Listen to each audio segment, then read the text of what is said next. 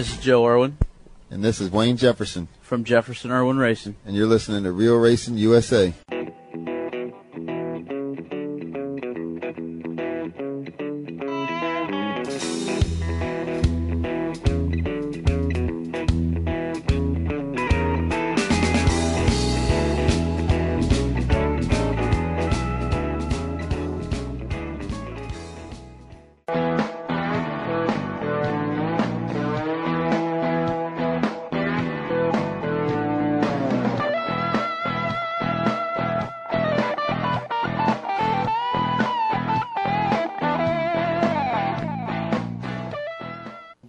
We were able to track down Wayne Anderson.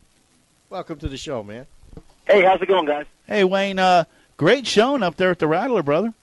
Yeah, I had a really, really good run. What quality of cars did you have up there? It looked like it was a great field.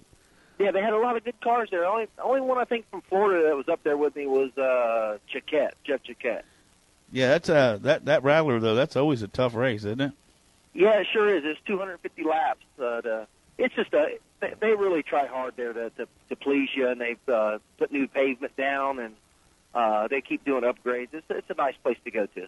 I've talked to Augie Grill before, and he said if you leave that track with your fenders on, you've done something. Yeah, I left there with just a crack in my left front fender, so I ought to be proud then, shouldn't I? Yeah, you should. That's cool. Wayne, your next venture in racing is a dirt late model, brother. Actually, I'm right here. I'm in Spartanburg, South Carolina right now at Barry Wright's shop. We're going to leave tomorrow morning. Our dirt car is all done. So, all right. So where we debut in that car, brother?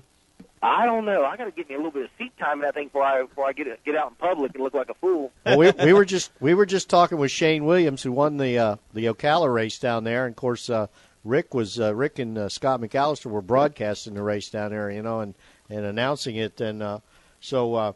We just got off the phone with Shane, and he said you'll be a front runner. I hope so. It's just never sitting in one. It's just hard to tell. I'm looking forward to having a little bit of fun. That's the main thing. Have you ever been on a dirt track in anything? Never. Now your dad does some dirt racing, didn't he? Yeah, he did a little bit of dirt racing. I think in the mid-'70s. That was a whole different ball game than what it is now. Yeah, but no, really looking forward to it. And like I say, it's just a new adventure for the airframe team, and I don't know, really excited. Had a great weekend up at Op, and it was it's a little different up there. They don't allow them Florida spec motors, and it's a whole different ball game up there. I feel like you're teched really hard, and you're competing on a level playing field. There's one thing about it, Wayne. When you get up there in that panhandle and start heading west, the tech just seems to get harder and harder. It sure does. It ain't like it is kind of Florida, but what's really got it messed up is you can't run none of the McGonigal spec motors up here or the Hamner spec motor in Florida, and up here you can't. Up there you can't run the Florida spec motor. So it's really messed up right now. But I'm hoping in the near future everybody will get there. Oh, so they're basically mixed up, so you can't run one with the other. You got to have a motor for each if you want to run. Right. The Florida spec motor is way out of whack right now. They don't have no chip. There's 3 spec motors in the United States running, and 2 of them are on a chip, and the one in Florida doesn't have a chip. So it's a whole different ball game. Well, I talked to. It's interesting you brought that up because I talked to 3 different people, 3 different teams. This past 10 days, and they were all 3 talking. I mean, about what you were just saying, like how the problem in the whole deal in Florida is like it's just not. There's no tech. Yeah, I don't want to say there's no tech. They're trying. I just think the tech officials have their hands tied. Oh, is that it? Okay. And that's how I want to call it. And it's really a shame. You come from the World Series of asphalt racing, where everybody in the country tries to come and run, and they're basically out to lunch if they don't have a Florida spec motor. And it's really, I think it's going to put a big crimp on the late model racing at New Smyrna next year at Speed Weeks. What is the biggest difference? Is there a bigger difference beside the chip with the Florida Spec motor, Wayne? Well, I don't know. I mean, I don't think anybody's ever looked at one to know what it's supposed to have. I really don't. I really can't tell you, to be honest with you. I don't really know myself, but it's just the motors down. The Florida motor can turn 8,000, 8,200, and all the other ones have to run 7,200 or 7,600 chips, and they're just not the 9-to-1s. You have the 18 degree, the 23 degree, your steelhead 750 motors. Nothing compares to the Florida Spec motor right now. And if you got anything but that, you're obsolete. So the Sun, go ahead.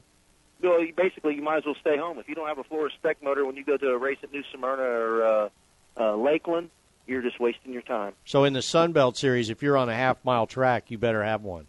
You better have one or stay home. You're just out to lunch if you don't.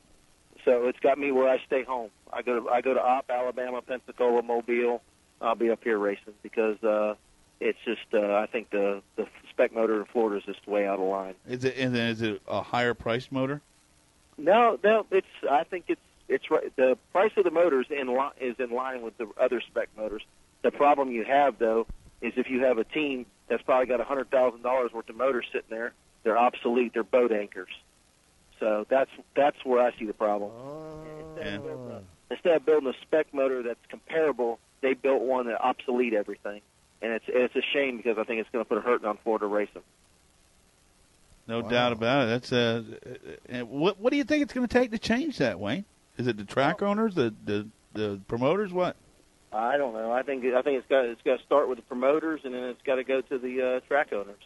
And it's hard to sit here and say and call any one person out, but it's just I think it's put a hamper. Instead of having something that was comparable, you got something that if you don't have it, you might as well stay home. And that's a shame because we're in my race shop, I'm sitting with everything but a Spec motor for Florida. And it's not that we can't go get one. We can go do that. Hell, we got dirt cars and we got 4 late models. That's not the problem. It's the problem is who's building it and who's overseeing it. And I just don't see where I think they're out of line right now. So what happens at the Snowball? Snowball is the Florida motor stays home. You can't run it up there, and you can run anything you got other than a Florida Spec motor. Okay, so like for instance, when you guys run, like when Choquette runs up there at the Snowball, he runs a different motor than he runs in the Sunbelt. Then is what you're saying? Exactly. Okay, gotcha. Just to show you here, Choquette just made everybody look like fools at Speed Week. I mean, here he was an absolutely great race car, and he's a good driver, and he made everybody look like fools at New Smyrna.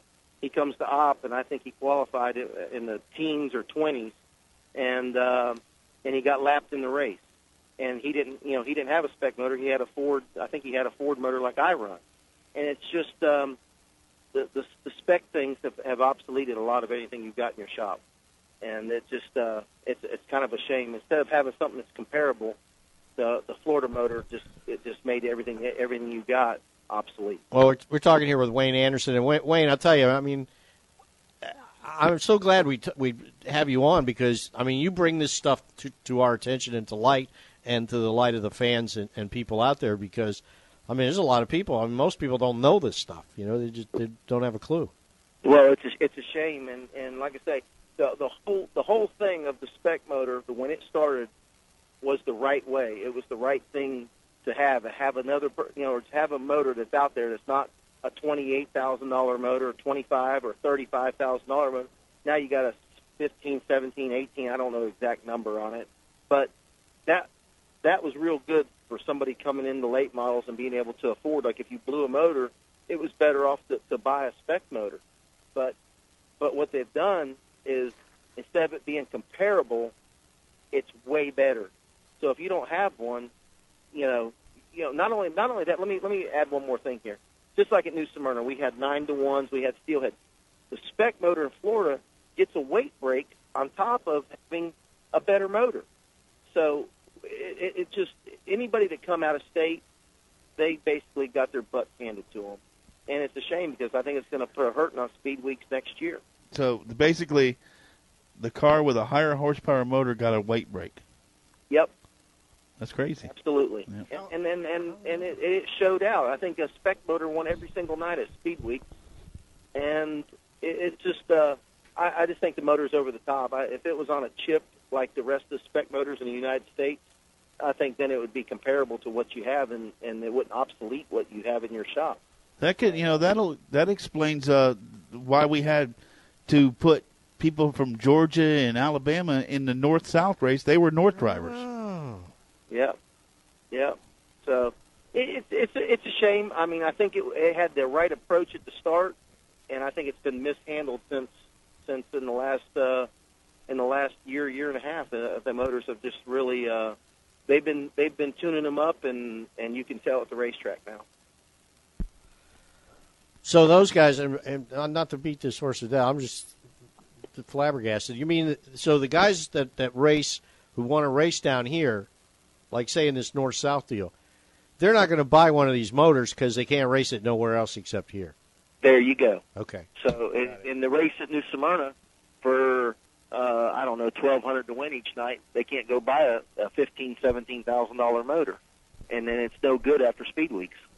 So it put a crimp on everything. And as you go back and you look through the notes of who won every night at Speed Week in the top motors, I think the guy I helped, Ryan Sieg, ran second one night, a third, and a couple fours.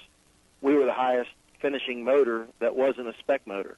Yeah. So it's a shame. I would like to see all the spec motors get in line, and each engine builder be able to look at each one. But the way they got it in Florida, only a couple people can even build them, and I just feel like there's no control on them right now. And I'm not even 100% sure the tech men that they have for the Sunbelt Series even know what the Florida spec motor is supposed to be.